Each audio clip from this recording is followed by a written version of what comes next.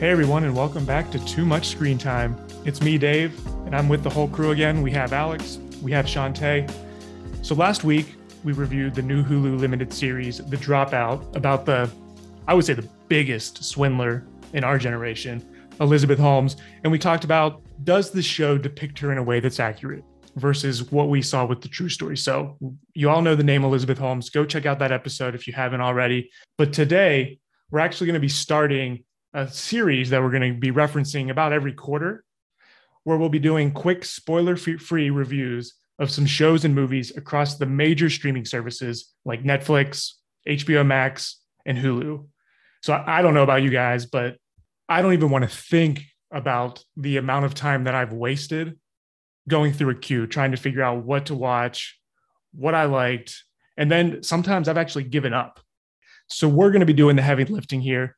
We're going to drop some shows, drop some movies, some hidden gems, some news, some old, across all genres, and give you guys some recommendations. Everything's going to be completely spoiler-free. So strap in. We got a fun one for you guys. But before we begin, if you enjoy this podcast, please let us know by rating and reviewing on Apple Podcasts. We would really appreciate it, and we love hearing from you guys. So let's dive in. We're going to be covering Netflix today. Shantae, what's the first recommendation you got for our listeners? First off, I just want to mention that I have tons of honorable mentions, but because I've already talked about them on the show before, I'm trying to give you guys some new content. But had I not, I will say that my picks would have been Black Mirror, Behind Her Eyes, You, Shameless, all amazing shows that I always talk about. So please watch those in addition to our recommendations today. So my show is a Netflix original, and it's called Unbelievable.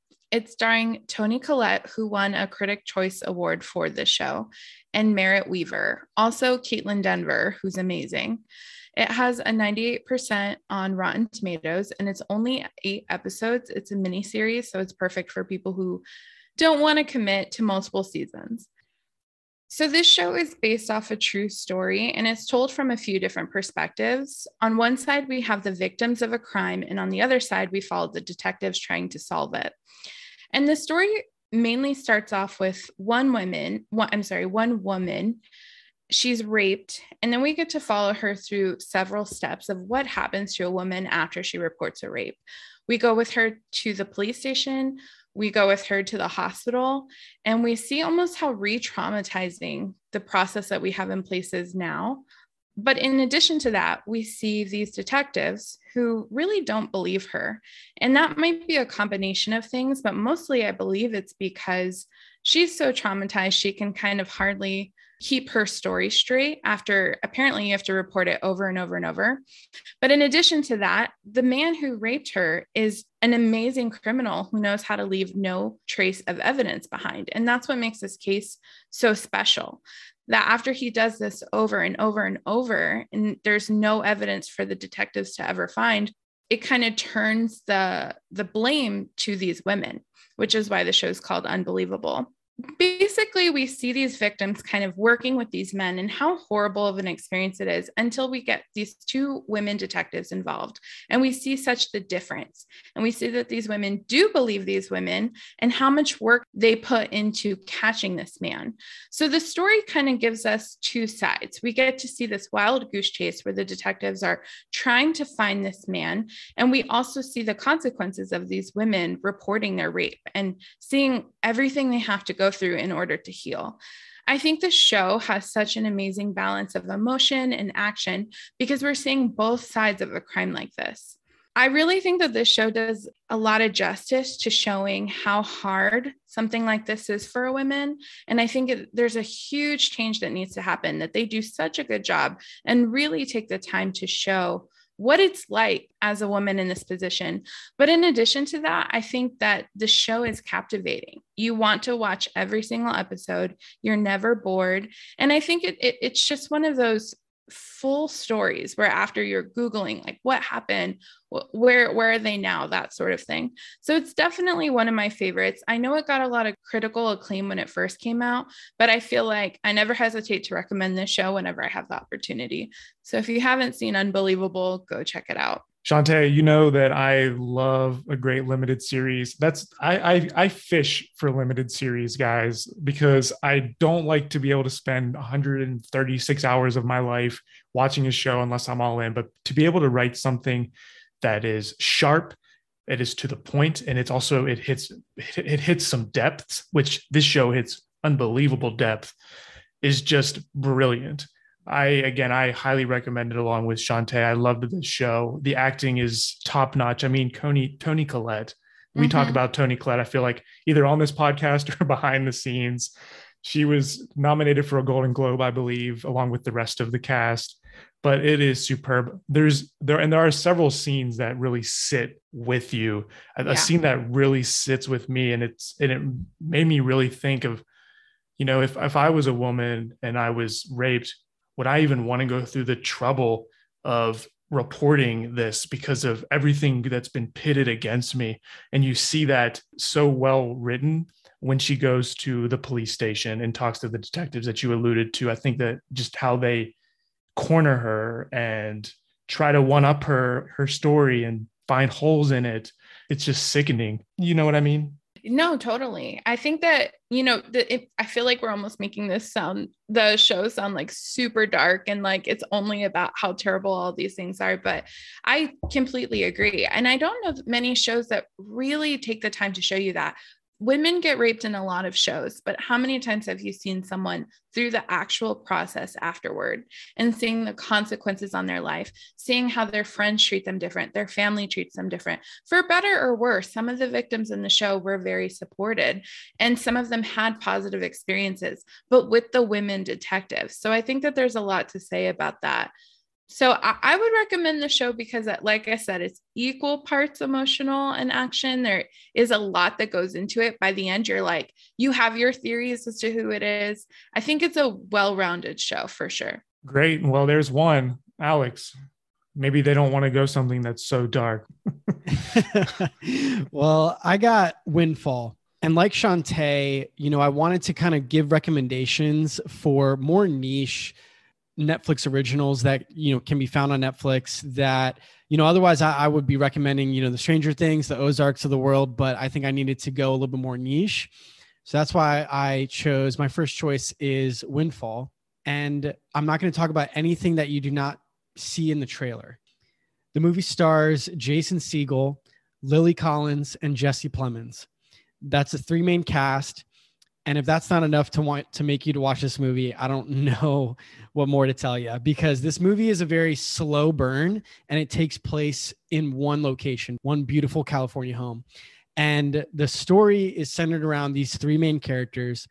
And the main character is played by Jason Segel. We're introduced to him. He's basically robbing the house. That's the very beginning of the movie. He's there robbing the house, going through the jewelry. No one's home. He's, opening out the bookshelves, trying to find secret compartments to find hidden money gems that he can take with him, right? He's just an average Joe robbing this house. Lo and behold, Lily Collins and Jesse Plemons, who we find out live in that home, come back from vacation earlier than expected. And Jason Segel now has to go from robbing the house to a hostage situation. So he's found in the home. They find him there, and Jason Segel takes them hostage. And the movie gets pretty crazy from there. And it's a really slow burn where there's a lot of dialogue. There's a lot of things revealed about the characters. You learn to believe that Jesse Plemons is this super high tech billionaire CEO. He is an awful man, and it's very clear in how he handles his interactions with Jason Segel's character, because Jason Segel is kind of like an amateur robbing this house and doesn't really know what he's doing. And Lily Collins and Jesse Plemons are kind of like making fun of him in ways. They're kind of like helping Jason Segel rob them, because, Jason Segel's like, can I have like $150,000? And they're like, wait, really? That's all you want? Like, they start laughing at him. They're like, that's nothing. Like, why don't you add a 0 to that? And then we have something really going on here. So there's kind of like some really funny, quirky moments in this movie. There are definitely some darker moments, a lot of things revealed about their characters and about Lily Collins and Jesse Plemons' relationship. And I think it's a very good movie. It's a very slow burn, but it's a very quick burn. It's only 90 minutes long, so you can definitely breeze through it really quickly. But I got to say, I really enjoyed this movie, and I thought it was a really well-written movie and directed by Charlie McDowell, who's kind of new to the scene, but he's actually the real life husband of Lily Collins. And he's done a couple other projects with Jason Segel. So they partnered up again for this one, but I definitely want to recommend, and I don't want to talk anymore about this movie because it's hard to talk about without spoilers. So definitely go and watch Windfall. So is there a sci-fi or fantastical element to this at all? Just because the filmmaker, he has a track record of doing things like that, like The One I Love, a great movie with Elizabeth Moss, by the way, a little plug there. But do you get that with this film, or is that a spoiler? No, surprisingly, no. Because I was looking for that too, because I looked up Charlie McDowell's track record and I was like, ooh, maybe we might have some sort of like hidden fantastical elements, but no, there's no sci-fi at all involved with this. It's very straightforward. It kind of reminded me of like a Quentin Tarantino-esque, like Reservoir Dogs, like takes place in one room, but through the dialogue you learn backstories about characters, and you're able to kind of like piece together the clues of relationships and what is happening and motives for characters. And so it's pretty interesting like that. I see there are only 4 actors in this. Was this a COVID movie? It actually might have been. I don't know the answer to that, but I think it might have been a COVID movie because it's a very small cast, takes place in one house. It feels like it's like one of those bubble Hollywood movies during COVID. So actually, pivoting, I kind of set myself up there, guys, because my film that I'm going to talk about was also filmed over COVID. It was filmed 11 days. And the funny thing is the director of this film actually had a friend that got COVID right before they started filming. And like I said, it was only 11-day shoot. So the filmmaker had to do all of the directing from a van with monitors, never got to even be on the set with, in this case, it's Jake Gyllenhaal. So the movie that I chose is called The Guilty. And you've probably seen it because I think it showed up on a top 10 back when it came out in 2021. It was like later in the year, but it's a remake of a Danish film, and it stars Jake Gyllenhaal. And what's really interesting about this is the perspective of the film. So he's a 911 dispatcher. So right away, you know that his day is pretty stress filled. But what's really cool is, when someone dials 911, usually the movie is in the perspective of the person that dials it, right? But in this case, it's kind of flipped. And we don't ever really think about what happens to the 911 responder in those situations.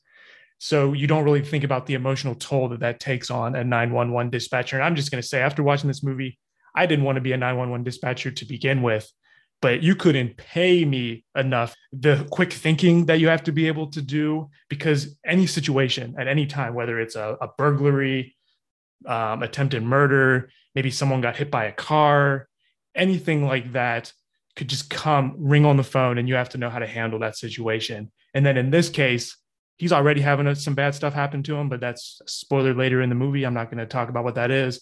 But then he gets the call that we're all waiting for. It's a kidnapping.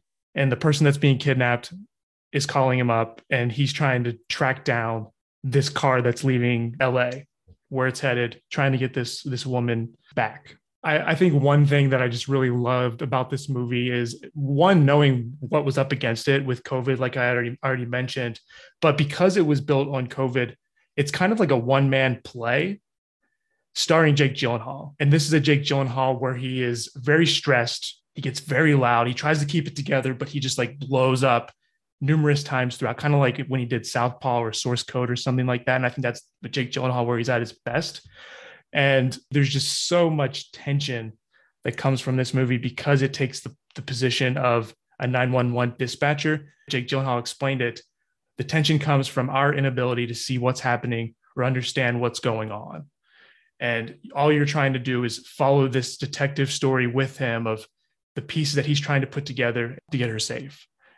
That's really compelling, because I'm a huge Jake Gyllenhaal fan. I think that he is an incredible actor, one that has not really gotten a lot of the recognition that he deserves, especially when it comes to award season. He churns out some really incredible performances. However, I feel like his movies are hit or miss. Like he'll give great performances. However, I think that the movies surrounding him sometimes are just duds, and so it's really reassuring knowing that this is not a dud, that this is like a really compelling story. So I think that's awesome. All right, Shantae, what's your second one? So my next one is Orange is the New Black, which I'm pretty sure most people have heard of, but unfortunately not as many people have watched. So here is my pitch to you all. So first off, I want to say, I know the show is 7 seasons, and I know how daunting and intimidating that is. I understand. But for the people who want a real show to commit to invest in, a show that you can pick up and put down and go back to it and not skip a beat, then I think this is a great one.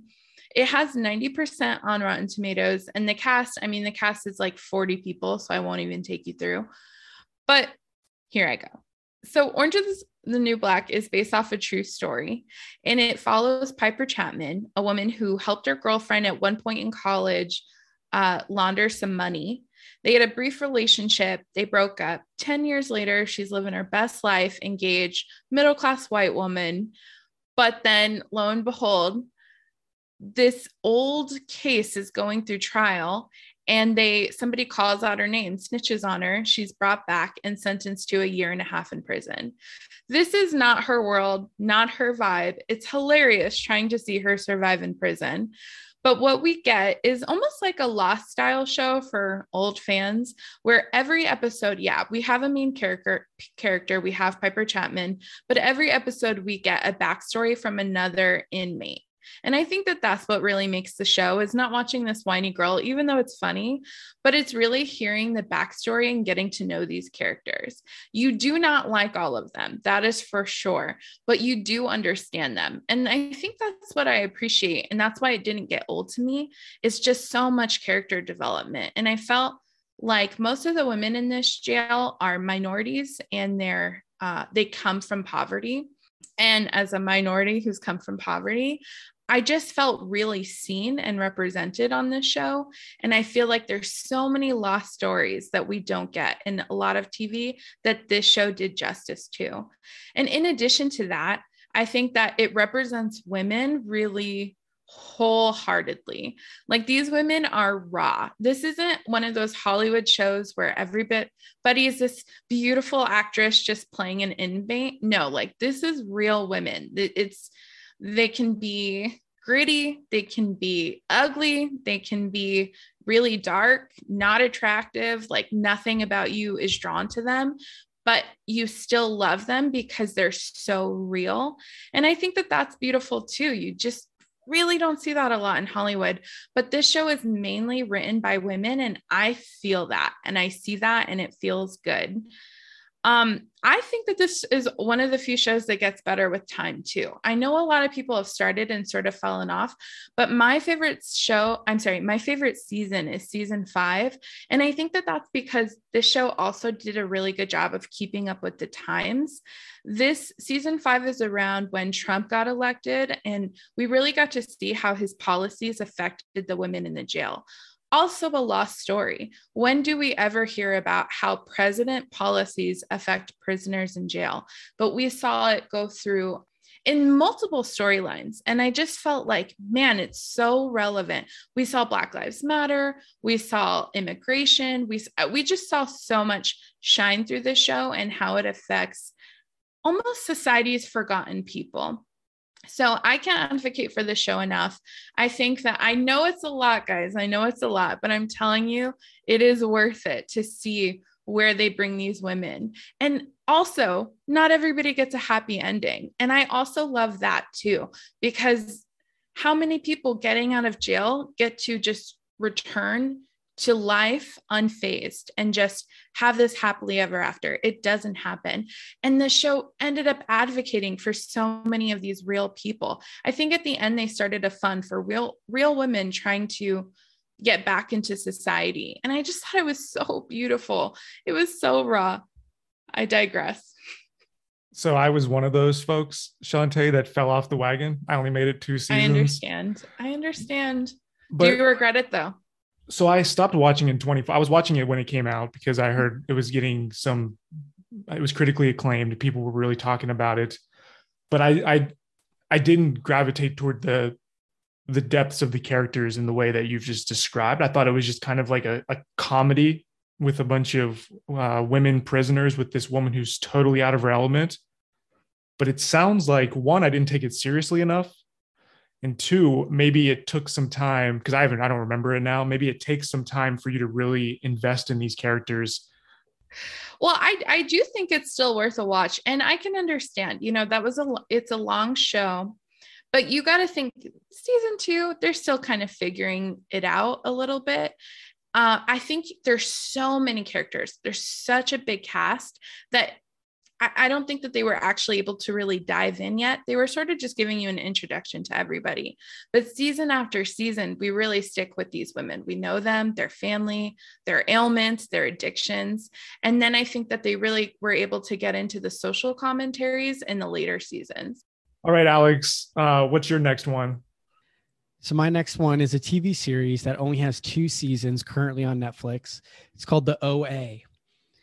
And it stars Brit Marling, who's also one of the show creators.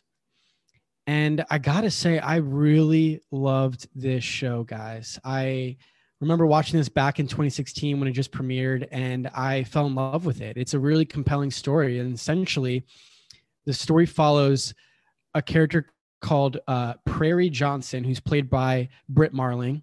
She basically returns home after being missing for 7 years.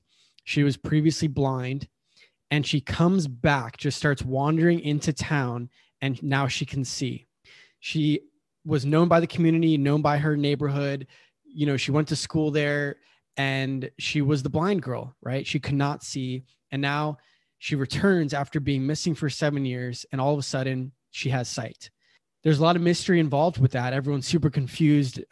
One, where has she been for 7 years? And how can she now see? And, all these different things. And her parents are there and they embrace her. And of course they have a million questions. And what's really interesting is that Prairie's character isn't concerned really about like seeing her family or getting reconnected with the world. She is so focused on finding this man named Homer, who supposedly was with her for 7 years, and she needs to save him.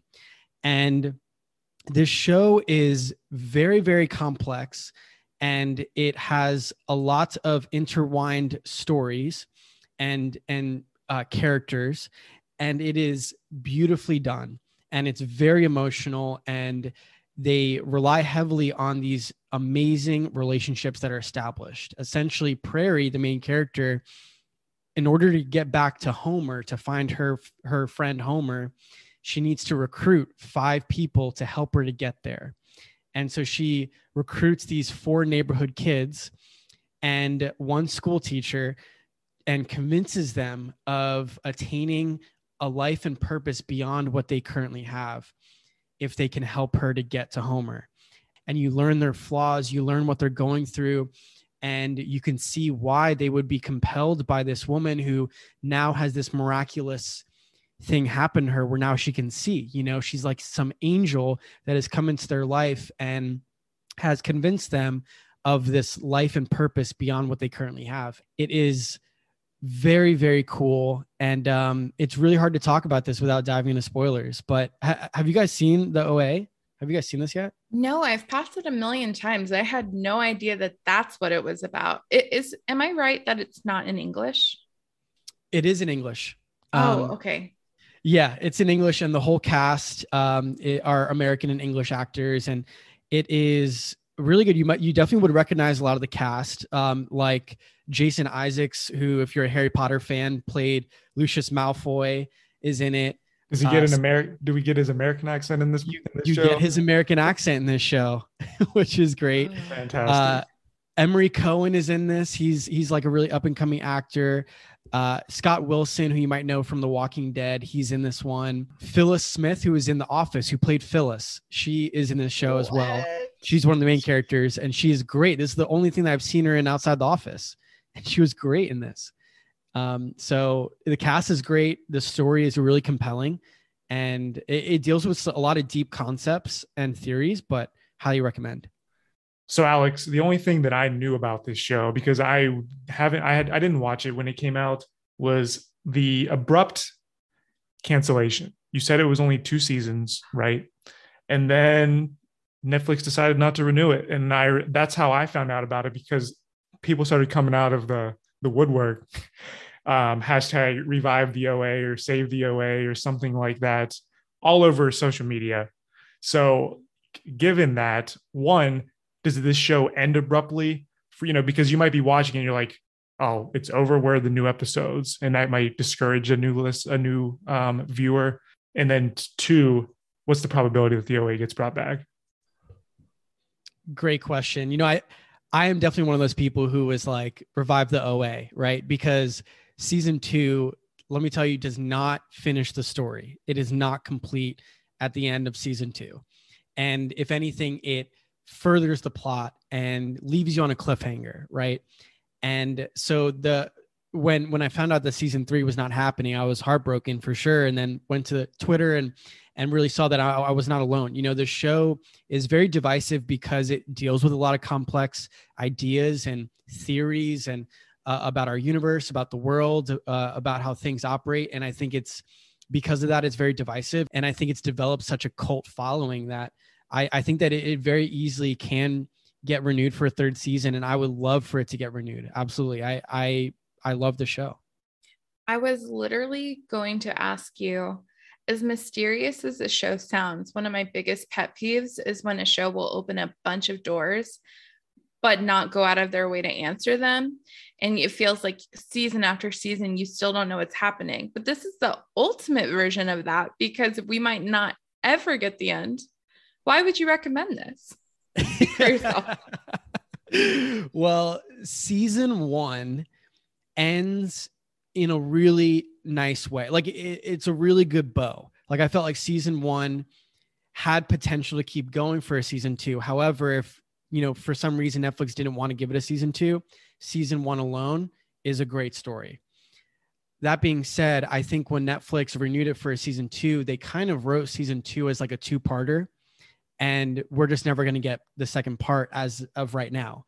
However, we know that there are shows that this happened to that are now back again, right? Like Ozark, it was not supposed to have a season 4, and yet due to all the outcry of everybody that loved the show, brought it back. Alex is recruiting, Shantae. That's what he's doing. I'm hearing. He's recruiting. That's exactly what I'm doing. Guys, I haven't steered you wrong yet, right? With my recommendations. I think that this is one that I would say watch the first couple episodes of season 1. And if you're not hooked, if you're not compelled by the story, then just don't continue. However, I think you will. And I think it's going to be one that you're going to really tie yourself to. Hashtag renew the OA. That's what we'll end with that. If anyone wants to check it out and join Alex's group, then you're welcome to later. Reach out to him. Come on in, guys. My arms are open. Join me here. So my next recommendation is what I believe is the best horror film on Netflix, period. And it's by my favorite horror director working today. So the movie that I chose is called Hush, and it's written and directed by Mike Flanagan, he gave us top 3 best anything on Netflix: The Haunting of Hill House, and then Bly Manor and Midnight Mass that just came out last year. So a lot of great content that you've probably seen. But before that, it was just basically him and a camera and not that much money. So he just did a bunch of low budget movies with his wife, Kate Siegel, who she's in a lot of his stuff now, but she's the main character in this movie, Hush. I think this budget was somewhere around $1 million or something like that. So very tiny, all filmed in one location over a single night. And it has like 5 actors in it. And what Hush is, so it follows a deaf and mute writer who's retreated into the woods to live a solitary life. And then she basically gets stalked by this masked man, and she has to fight for her life while he's playing games, trying to kill her, basically. So it's a very cat and mouse type horror thriller. But what makes this movie so great, and it's just a lot of fun, is the inner monologues that Mike Flanagan wrote about this character, of how she's as she's a writer, she's very intelligent. She's trying to process all of the different outcomes about how she's going to survive this night. Is she going to be able to run? Is she going to be able to hide? Is waiting an option? Or is she going to have to fight? And you get to see that thought process, the trial and error that she goes through, why this guy is, like I said, terrorizing her, kind of very The Strangers-esque, if you've seen that movie. And I couldn't recommend it enough. Horror is probably my favorite genre, I would say. I love talking about horror anytime I can on this podcast. This film does such a great job of utilizing sound mixing and sound design that really separates it from other horror films that it's able to play on, because she is a deaf and mute writer. It reminded me a lot of how they use sound design in the movie The Sound of Metal that we've covered on a previous episode on this podcast, but it's more geared toward horror. So that's Hush by Mike Flanagan, starring his wife, Kate Siegel. Check that out. All right, Dave, what am I about to ask you? How scary is it? That's correct. It's very much like Halloween or any of those like serial killer, but you're more inside the head of the protagonist. That's like a difference of it. And it's shot in one location, probably because of obviously because of the small budget, but he terrorizes her. If you've seen The Strangers or Funny Games to a lesser degree, it's just somebody who their motivation is just like they say in The Strangers. Why are you doing this? Because you were here. So that's the kind of movie that you're signing up for when you watch Hush. Sounds like a fun group movie night kind of game, like get scared together, but it's not going to like haunt your dreams, right? Is that correct? Okay, so on the scale from 1 to 10, that's a 6. Thank you. I love your rating on this, Shante. It's amazing. Dave, I loved this movie. I remember seeing this way back when it came out, and I feel like people weren't talking about it enough. It definitely went under the radar. And you're right. I was going to mention it, that they do such a good job with the sound mixing, because they bring you into the headspace of the main character who, is deaf and is mute. And so at times when you as the audience know that the killer is out there around the house stalking her, at times she doesn't even know. Like I feel like the first half of the movie, she has no idea. She thinks she's alone. She has no idea what's happening, but this stalker is like playing games, like you said, like kind of like joking and playing around with her, even though she doesn't know, but you as the audience knows. It increases the suspense, because you're like, oh my gosh, he's right around that corner, but she doesn't know. You're worried, and you're worried for her. And I think that because of that, it added such a really unique element that I wasn't used to seeing in like a really like slasher horror film, and highly recommend. Good choice, Dave. Yeah, I thought so. Thank you. All right, Shante, what's your last recommendation for our listeners? I think I'm about to trailblaze for the show here. I don't think we've ever talked about a reality show, but the time has come. I don't even think you guys watch reality shows. Is that right? No, the last time I watched a reality show was American Idol, probably 15 years ago. When was Carrie Underwood the American Idol? How long ago was that? Probably 1998. Yeah, like crazy. 24 years ago. All right. The last time I watched, do you watch a reality show? Not really, not anymore. The last time I watched a good reality show was Jersey Shore back in like early 2000s. So that was my jam. Define good. It was the best. It was the content that everybody needed. Wow. Those were the days, huh? All right. Well, don't worry. I got you guys. It's time to revive reality. My show is called Dating Around. It has a 92% on Rotten Tomatoes. How many reality shows can say that? Very, very few. And what I love about this show is that it doesn't feel like your typical standard reality show where you have the talking heads. It feels produced. It feels like there's drama. The only object of the show is to watch people go on dates. So if you're a people watcher like me, this is the absolute show for you. It is not like The Bachelor where it's a million people pining for one person. It's only 5 people pining for one person. But they're not together. Okay, so you guys can't see Dave's face, but he just face palmed. But give me a chance So here we are. The show starts off and it's one person going on a date with one person. And as the show continues, the same setup is in every single show. They have drinks, they'll get dinner, maybe they'll go on a walk, they'll grab another drink or ice cream or whatever. And as the show continues, the person will swap out. Not physically, they have one full date with each person, but the way that they edit it is maybe they'll start at the bar with one person, but as they're walking to the table, it swaps out with another person. So you really get to see them in the same environment, the same place. They're even wearing the same outfit. They have to wear it all week, apparently. But you just see their chemistry with different people. And the different contestants, they're usually different races, different ages. Sometimes they'll have kids. Sometimes they're divorced. Sometimes, they're just single. But what I like about the show is they're all mature. They're all adults. It's not a bunch of 21-year-olds who are like drinking, that sort of thing. It really is just adults trying to find somebody to date. And that's why I like the show. It feels so authentic that you really just kind of feel like you're watching these people progress. And it's kind of fun to call like who has the most chemistry, who's fake laughing, who's just like trying to get it over with versus who's actually having a connection. And at the end of the show, it's like another day and like they're walking to the park and then they're on the phone like, oh, I'm on my way. I'll see you there. And then you have like 20 seconds to guess who's it going to be. And they just pick one person and then they ride off into the sunset. And I love it. I just feel like it's so chill. You guys obviously see that I like a lot of dark TV. So every once in a while, you just need something to kind of take the edge off. And as somebody who's on the dating market, I need tips. So this is the best show.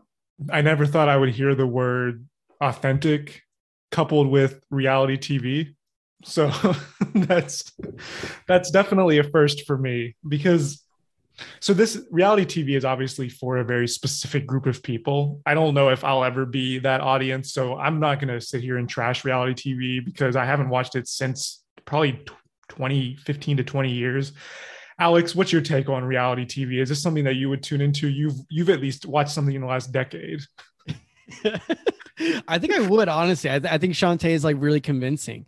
And I think you bring up a good point too about us needing kind of like a good palate cleanser after watching all of our dark TV shows and dark movies and dramatic roles and stuff like that. I think it would be kind of refreshing to kind of see a dating reality show kind of like this, especially if you are in the dating scene trying to see what not to do. I feel like that's probably a lot more clear than what to do in certain situations. So I don't know. You've kind of convinced me, Shantae. I think I might give it a try.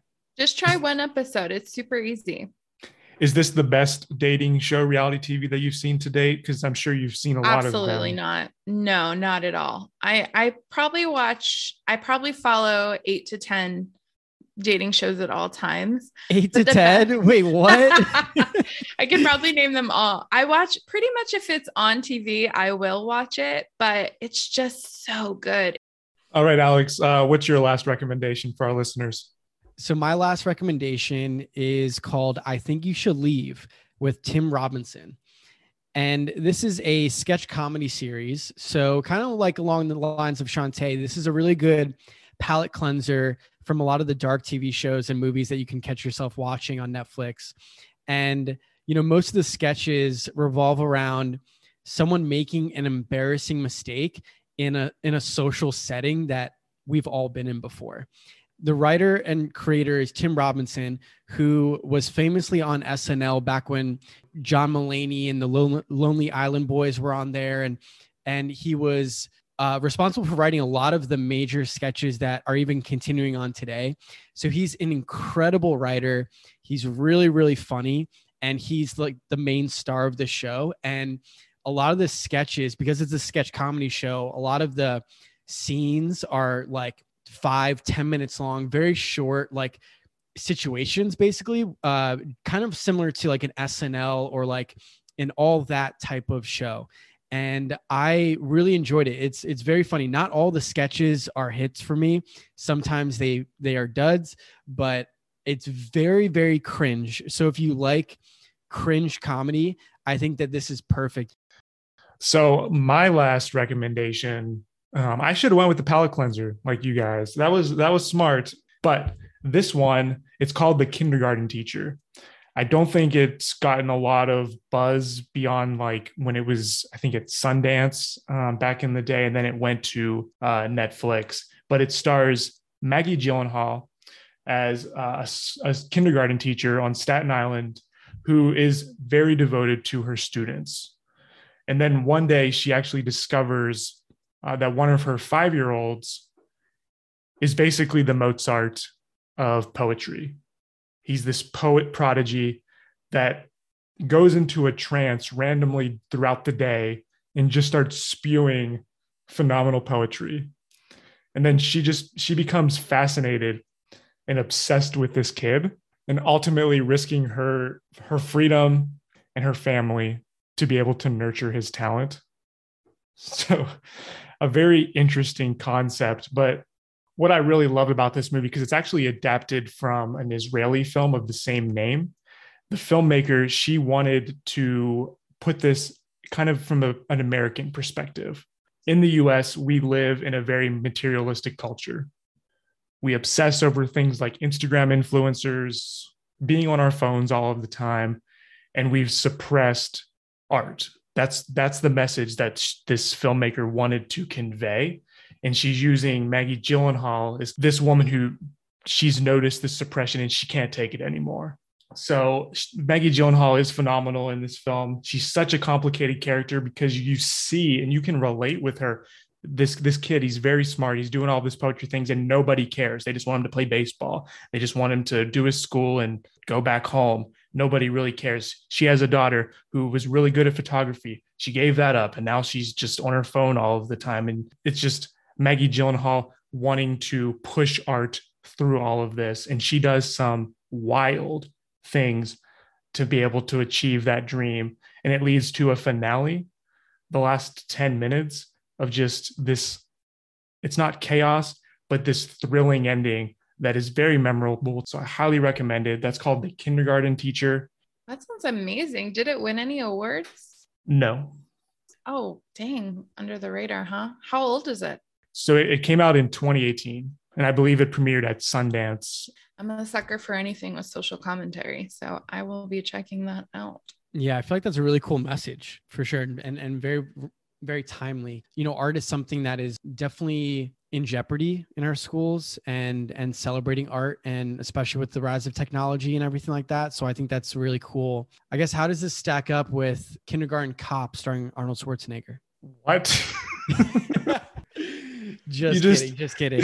I'm not even gonna dignify that with a response. If the filmmaker and Maggie Gyllenhaal heard you ask that question, if you were a journalist, I'm just messing. You would be asked to leave. Right? But like I said, I think what makes it such a captivating movie is that it's not very black and white. She makes some very questionable moves that leads to a finale where she does something that she crosses a line that you cannot come back from, but she's doing it with, in her viewpoint, very pure intentions, which is saving this art, making sure that his talent is not wasted, because she's worried that if nobody takes advantage of this now, in 5 years, he's going to be just a regular kid. And there are plenty of regular people in this world. So she doesn't want to waste that talent. And she's going to hold on to that by any means necessary. So it gets pretty intense by the third act. Blink twice if she murders somebody. Not going to say anything. You can watch. Message received. Your secret's safe with me. You can watch the movie, and you can just watch the movie. All right. Well, that's all the time that we have today. So next week, we're going to be doing a deep dive into the newest A24 phenomenon that's sweeping across the nation.